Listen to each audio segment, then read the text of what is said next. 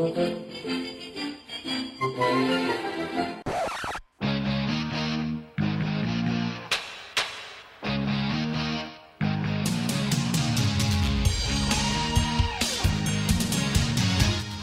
to Real Estate Real World, where we talk to the movers, shakers, and leaders that are getting it done right now in the real estate industry and beyond.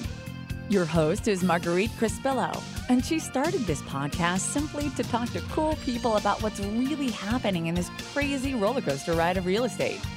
Be sure to subscribe on iTunes and stay up to date on the newest stuff by adding yourself to the list at www.realestaterealworld.com. Now your host, Marguerite Crispillo. Hello, everybody. It's Marguerite Crispillo, and happy New Year. Today on our show on Real Estate Real World, we have a special guest, Andrew. I can't even believe I screwed up your first name. Andrew Barrocas, correct? Correct. So usually we mess up the last name. I know, and that's pretty funny. I'm like, oh, wow, I can't believe I messed up your first name. But anyway, I'm honored to have you here. You're all the way on the right coast. You're over there in New York, right? Correct. So we're here in what is normally supposed to be sunny California, and it's pouring down rain here. But I probably can't complain. Do you guys have rain, snow and stuff right now? No snow right now, but it's a cold rain. Oh, okay. Well, it's not bad here. It's like 50 degrees and raining, so I can never really complain when I talk to East Coasters. But so let me read a little bit about you, Andrew. So you are the CEO of MMS Management, and you've enjoyed success as a dominant force and respected authority in the New York City real estate industry for many years. In his accomplished career, he sold over $5 billion, yes, that's $5 billion with a B, worth of property, managed, trained, recruited, and collaborated with the city's top agents and brokers. As CEO and founder of MNS, Andrew currently oversees more than $1 billion worth of real estate, as well as an exceptional team of talented agents focused on providing the utmost level of client service. Andrew entered the real estate field after graduating from the W.P. Carey School of Business at Arizona State University. Oh, that's over here in my neck of the woods. He went on to achieve instant success and recognition as one of the top 30 brokers under 30. That's cool. We have a couple of those in our neighborhood.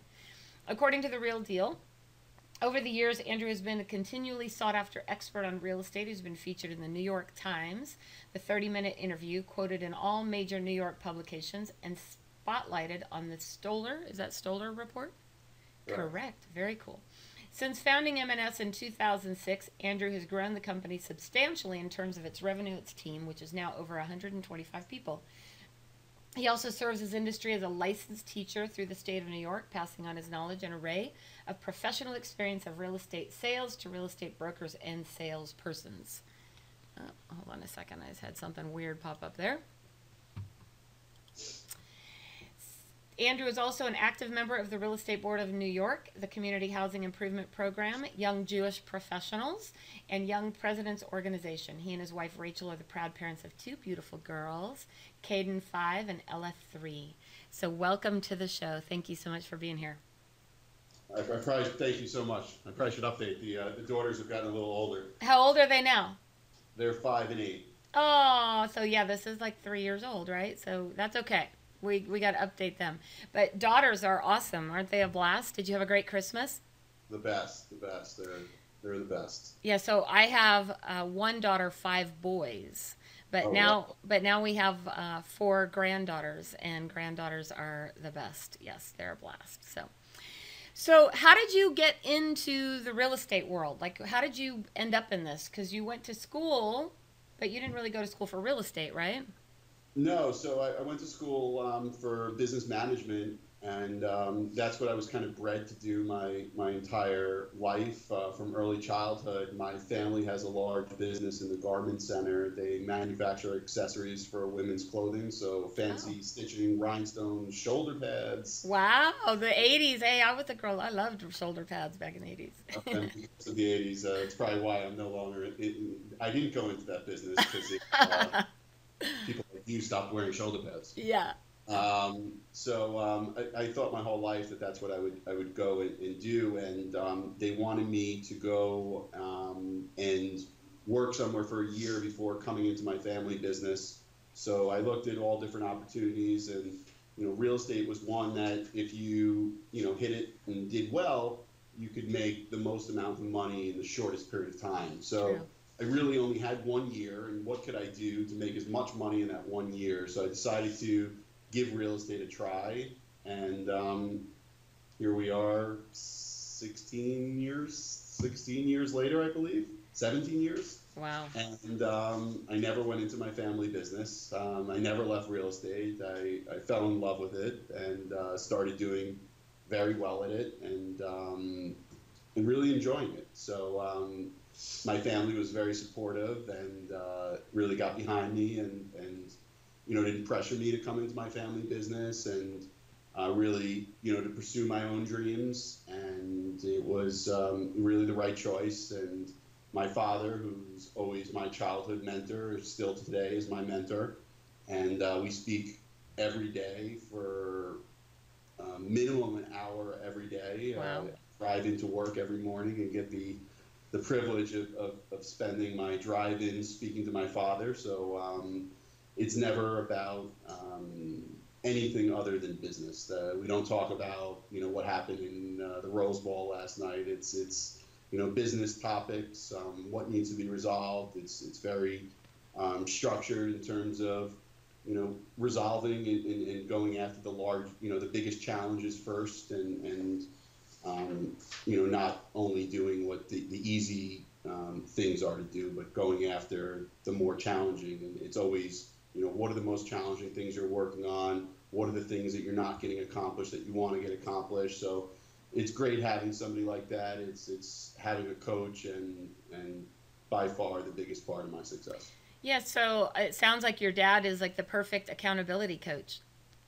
Oh, he's great. He's there are times when it's tough, but he pushes me in a way that works really well for me.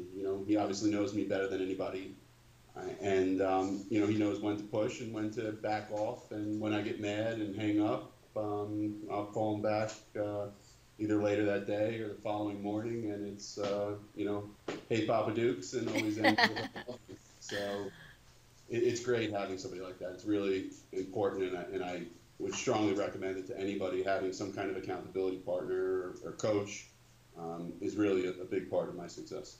That's a great point, because as we're here today, it's the beginning of January, right? And everybody has a tendency to set all of those goals and resolutions and all this stuff that they're going to do in the beginning of the year, right?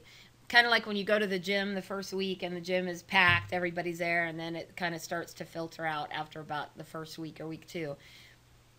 So what kind of goals, like how do you create goals for yourself, and how do you really hold yourself accountable to getting that stuff done so that you don't end up in that same trap? So I personally, the way I do it is kind of break it into different things, because it's not only business goals. I think it has to be a blend of everything. So I kind of break it into business, personal, and family goals, so that it's kind of broken down a little bit more. Yeah. And I think it's important to not only have goals in business, but also have goals in your family, your relationships, and for yourself personally as well, that are also outside of work. So I typically do it on that. I have a team of people that I work with, and they're kind of like advisors / coaches.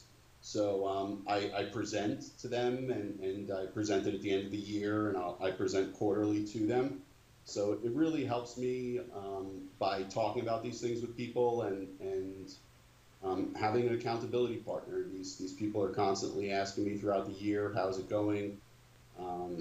It's not, they don't tell you necessarily the things that everybody wants to hear. It's not, hey, Happy New Year, how was your Christmas vacation? It was, hey, did you do what you said you were going to do? And yeah, it's important to have those people in your life. And I'm fortunate to have people around me that I guess just listen. Yeah. And I'm somebody who likes to push and succeed. So I like it, and I'm a pretty competitive person, so that also helps.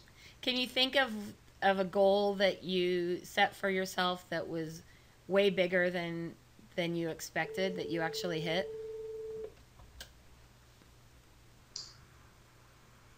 That was way bigger than. Well, I think sometimes we set goals for ourselves that might be bigger than we expect to actually hit, right? Like like certain numbers. Like I know for me, I remember thinking I would love to do $1 million in gross commission. This was 20 some odd years ago. And I just never thought I could get to that. I was like, I don't know, that's a big, big number. And then when you hit it, you're like, oh, wow, that was quite an accomplishment.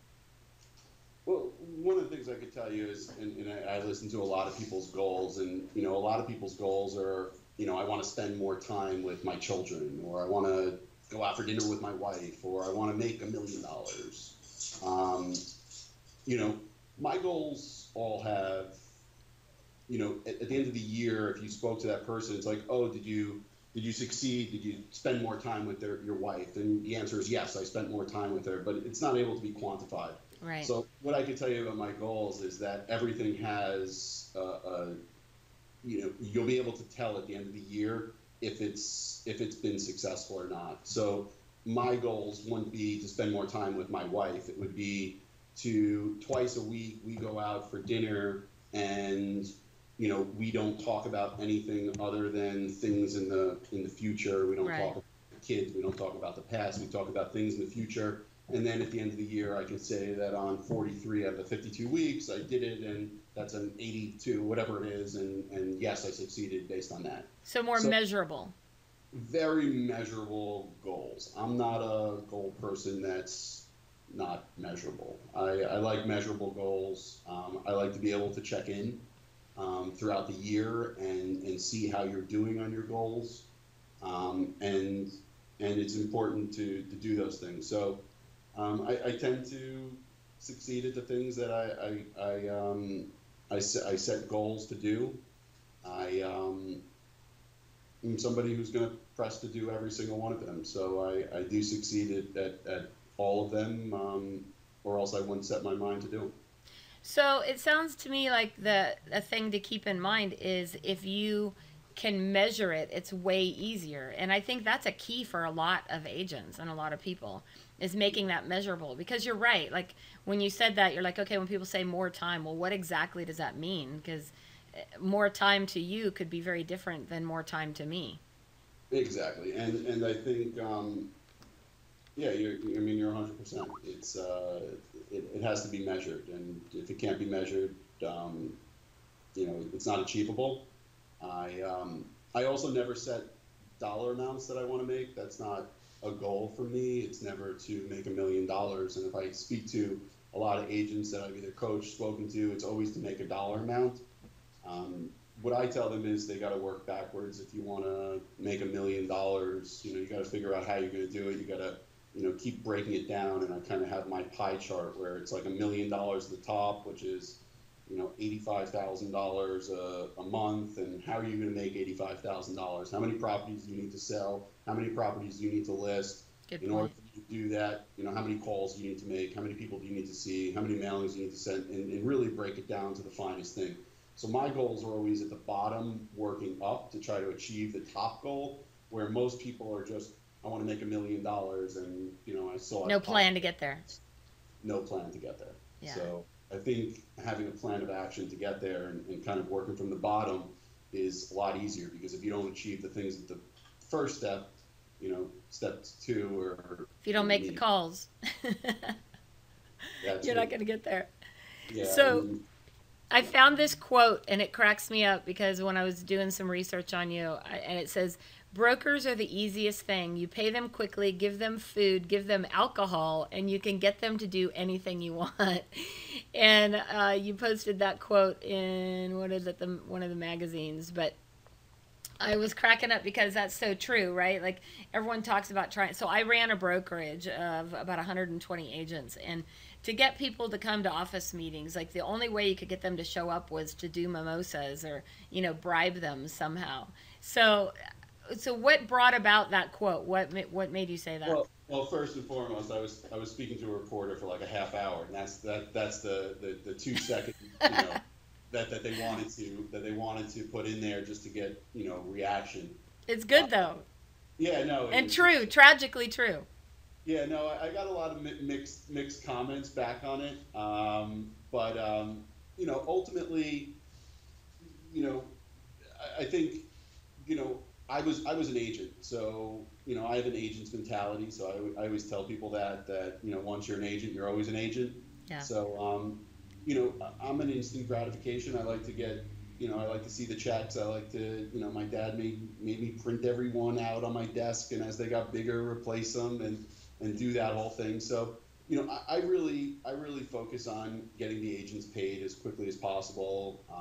I know for in Christmas time, we were advancing people, and if they were in contract or had signed deals, we were advancing them the money on those deals because it's important to show them that that you're in it with them, and the importance of just getting paid quickly. So one of the things that always bothered me about being an agent is that there was always something that held them up from getting you paid, and I'm just not that way with my agents. I'd rather pay them and then get me the last piece of paperwork, the disclosure statement, whatever it is, than hold back their check. It's just not in me Yeah. to do. So, we like to get agents paid quickly.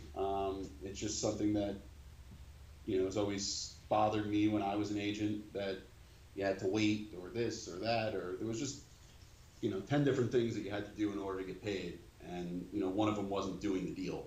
Yeah. So, I always thought that was important. In terms of the food and alcohol, it's the greatest thing in the world. Is I'm a big entertainer. I like to feed people. So, I think if, you put out a good spread and, there's some good booze, it's a great reason to get people to come. So, it's just always something that stuck in my mind. You pay them quicker, you feed them well, give them some booze, and they'll sell your properties. So, Well, it's a great way to connect and deepen the relationship, right? Because it's one thing to just have a conversation, even like the one we're having. But then if you take that relationship a step further and you go and you sit down and you have a meal together and you break bread, so to speak, the conversation always goes a little bit deeper, right? And then you can deepen that relationship a little bit more when you have that connection. yeah, no, absolutely. Alcohol definitely Well, takes alcohol people's puts a whole different spin on it. whole different spin. So, I, what I would know I know it's a little early in California, but Well, trust I me, just know it's nine. It's what, noon there. So you're welcome to go ahead and I can put some Baileys in my coffee. We'll be all good. New Year's resolution: no drinking before 1 p.m. So, what would you say in dealing with the agents that you've dealt with over the years? Like, what is the one thing that holds them back the most? What keeps them from actually? Easy questions. The Okay, fear, good. the fear of rejection is what stops most people from succeeding. I think they what I call mental bait. They think of every possible bad scenario that somebody could say when you were to cold call them or approach somebody about giving you a listing, or just call somebody to tell them about a new building opening up or what it might be. So I think the biggest thing that holds agents back is the fear of rejection. And the agents that break through that quickest are the ones that succeed the most. I think, agents that, can't bounce back from, getting punched a couple times or have chosen the wrong business. So, Yeah, it's definitely a business where you can't be afraid to make the call or get out and do what you need to do. yeah, it's something that I've always asked, agents that, in order to be a good agent, you need to have something very similar to a good boxer, and it's the ability to take a punch, which most agents would never even think of. You have to be fast, you have to be strong, you have to have a good punch, you have to have this, but the ability to take a good punch is in my opinion, a key component to being a good fighter, and certainly a key component to being a good real estate agent. I tell my boys all the time. My youngest is now 20 years old, and he's definitely got the entrepreneurial spirit, right? He actually is designing clothes. He likes to design guys' clothes and shirts. And so we were having a conversation the other day, and I said, what I have figured out is that you get paid in direct proportion to your ability to figure stuff out. So if you can figure stuff out quickly and figure stuff out first, you'll get paid well. If you cannot figure things out and you're just like, oh, I don't know what the problem is, then you're working at Walmart. With all due respect to Walmart workers, there's some great ones, but the ones who really figure stuff out will rise to the top. The ones who don't take the time and the energy to educate themselves and get great mentors and accountability partners will stay stuck. Don't you agree? I completely agree with that. I think I once said something like that, and yours came out a lot more eloquent than mine. But I completely agree. You have to be able to solve problems. You need to be able to work through them. You need to be able to, just get hit more than everybody else. I think it is the truth. A lot of people look at my success and they say, oh, wow, it's so incredible. You had the best-selling building, or you got the most listings, or you got this. And no, I went on significantly more pitches. I got significantly more no's than you got, so it's great that you look at all my yeses and all the positives, but nobody ever really looks into the amount of times I've failed, or the amount of times I've lost money, or worked on things that didn't succeed, or projects that didn't happen, because those are things that I don't talk about. But those are things that people don't see. Nobody talks about them, and they're certainly not showing them on Selling New York. All the failures. So. There are a lot of failures, and everybody that's dealing with the amount of success that, top producers are dealing with, there's a certain level of failure and rejection, and the reason that they're successful is their ability to deal with that. Well, don't you think also that you learn way more from your failures many times? Like that's where you get stepped back or punched back. You're like, whoa, wait a minute, I need to reevaluate how I did that or why I did that. Like, don't you think you evaluate your failures many times in more depth than you do your successes? You do if you don't have strong people around you where your mind is always focusing on those failures. And I know if I didn't have the people around me constantly reminding me of all the successes, it would be difficult to walk around with a smile on my face all the time. So I think it's important to have people around you that you have respect for, that know about your business and know what's going on, so that they could remind you sometimes when you're down that things could get worse, and things aren't so bad, and everybody's family's healthy, and that grateful component. Everything else could work itself out. So what is next for you and your company? Like, what direction are you looking towards? I know that it seems like you're doing a lot more media outreach and stuff like that. So what are your plans for 2017? So we're looking to expand. Currently, we're working on some projects outside of New York. We are doing stuff in Manhattan, Brooklyn, and Queens currently, and also a couple projects outside of New York. So we're looking to expand our platform outside of the New York area. In addition, we're looking to bring on 2 new clients this year. I put clients in different tiers, so I'm looking to bring on 2 large size clients this year. Last year we were successful in bringing on 2 additional ones that proved to be very successful for us. So I look to grow it in different size clients, and really one of the things that I learned about business is not bringing on more than you can handle, and really bringing on the right amount. It's like my father always says, it's like business is like going to a buffet, and you can throw as much on your plate as you want, but at some point you have to leave and feel comfortable with it. And business is the same way. So I love that. I have the ability to get a lot more. It's just having the team and structure to support that. And we're in the process of building out that infrastructure and building our team vertically to handle all of the business that we could potentially bring in. So real estate is a little bit, well, it's different it's different in the same. Like you guys sell more buildings and complexes and stuff like that there, right? Because we do a lot more residential sales here. So we do, it's all residential that we work on, and it's all apartment sales in large buildings for the most part, but it could be anywhere from 5-10 unit buildings to 1,200 unit buildings. Oh, okay. We do the sales of the buildings. We also handle leasing for buildings, typically 50 to 100 plus units. So we're handling some of the largest rental projects in New York as well, where we handle the leasing, marketing, advertising, staffing of the projects, all the reporting. We can do the releasing. So that's another component of our business in addition to the sales and condo side. So I've only been to New York twice. So I need to come back out there and visit. Everyone tells me how wonderful it is, but the last time I was there, I didn't have the best experience because I flew in from Miami and I was in 90-degree weather in Miami, and they lost my luggage, and I ended up in New York and it was like 28 degrees or something like that. So I didn't have the clothes, and I ended up in a hotel like in the meatpacking district, and I was a little bit lost and confused.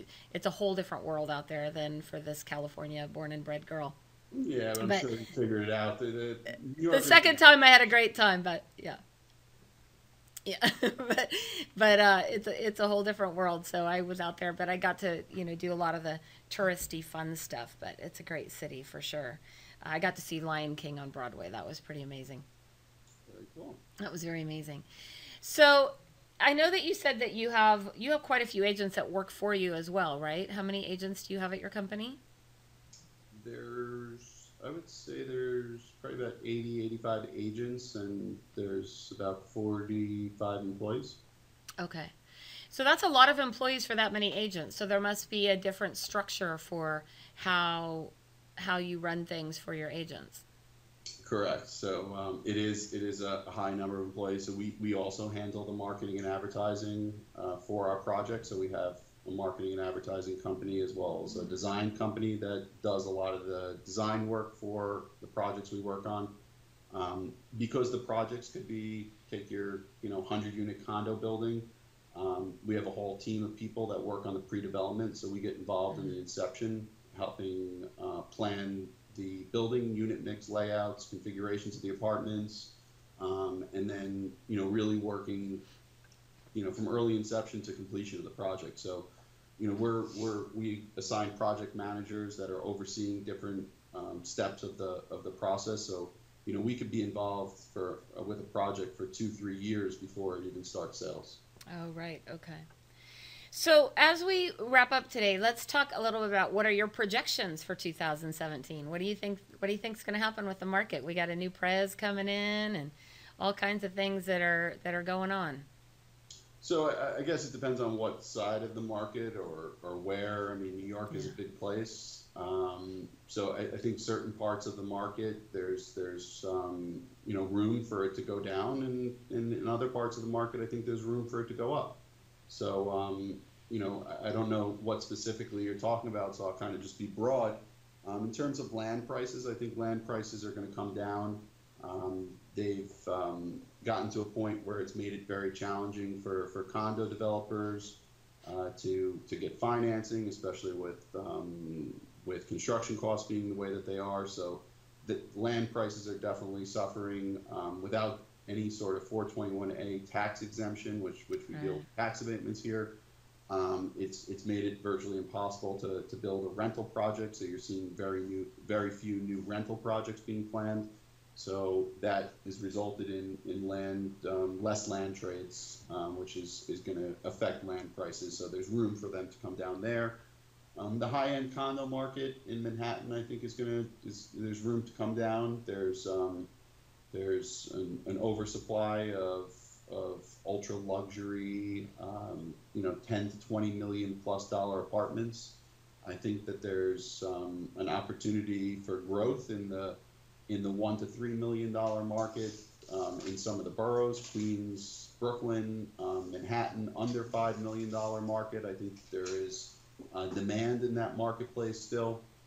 The rental market in certain areas will be affected by oversupply currently in certain parts of the market. But there's a lot of new areas being created in New York, Hudson Yards, Lower East Side, with Essex Crossing happening there. So I think that you will see an increase in certain areas. In terms of rentals in the boroughs for the last 3-4 years, there's been a lot of planning of rental buildings in both Queens, Long Island City, specifically downtown Brooklyn, in Brooklyn. So I do think that you have enough inventory there to meet the supply. So I don't think you'll see an increase in pricing, but there are other pockets that have less happening in them that you will see an increase in price. So I guess it just depends on where it is in the marketplace. We really focus on the, what I call affordable luxury, which is, for us, it's under $2,000 a square foot. So it is, the upper part of the market in a lot of markets, but there is a lot of opportunity there. And as interest rates continue to climb, I think that you're going to see buyers that are heavily dependent on financing, looking to jump into the market and take advantage of where interest rates still are. Thank you again. And for those of you who are joining us today on Real Estate Real World, where we get to talk with masters in the real estate industry and leadership, like people like Andrew, on how we can raise the bar in our industry. Please subscribe over on iTunes, and while you're there, be sure to give us a great review. Your reviews encourage us and help others find our podcast. Want to keep up with the latest stuff? Pop on over to realestaterealworld.com and add your name to our email address, our email list. So thank you, everybody, for listening, and go out there and help us raise the bar. Thank you for joining us today on Real Estate Real World, where we talk with masters and leaders in real estate and beyond on how we can raise the bar in our industry. Please subscribe over on iTunes. And while you're there, be sure to give us a review. Your reviews encourage us and help others find our podcast. For show notes and hot topics on what's going on right now in our real estate industry, pop on over to www.realestaterealworld.com and add your name to our email. Thanks again for listening. And go out there, be a part of the elite masterclass in raising the bar on the real estate industry.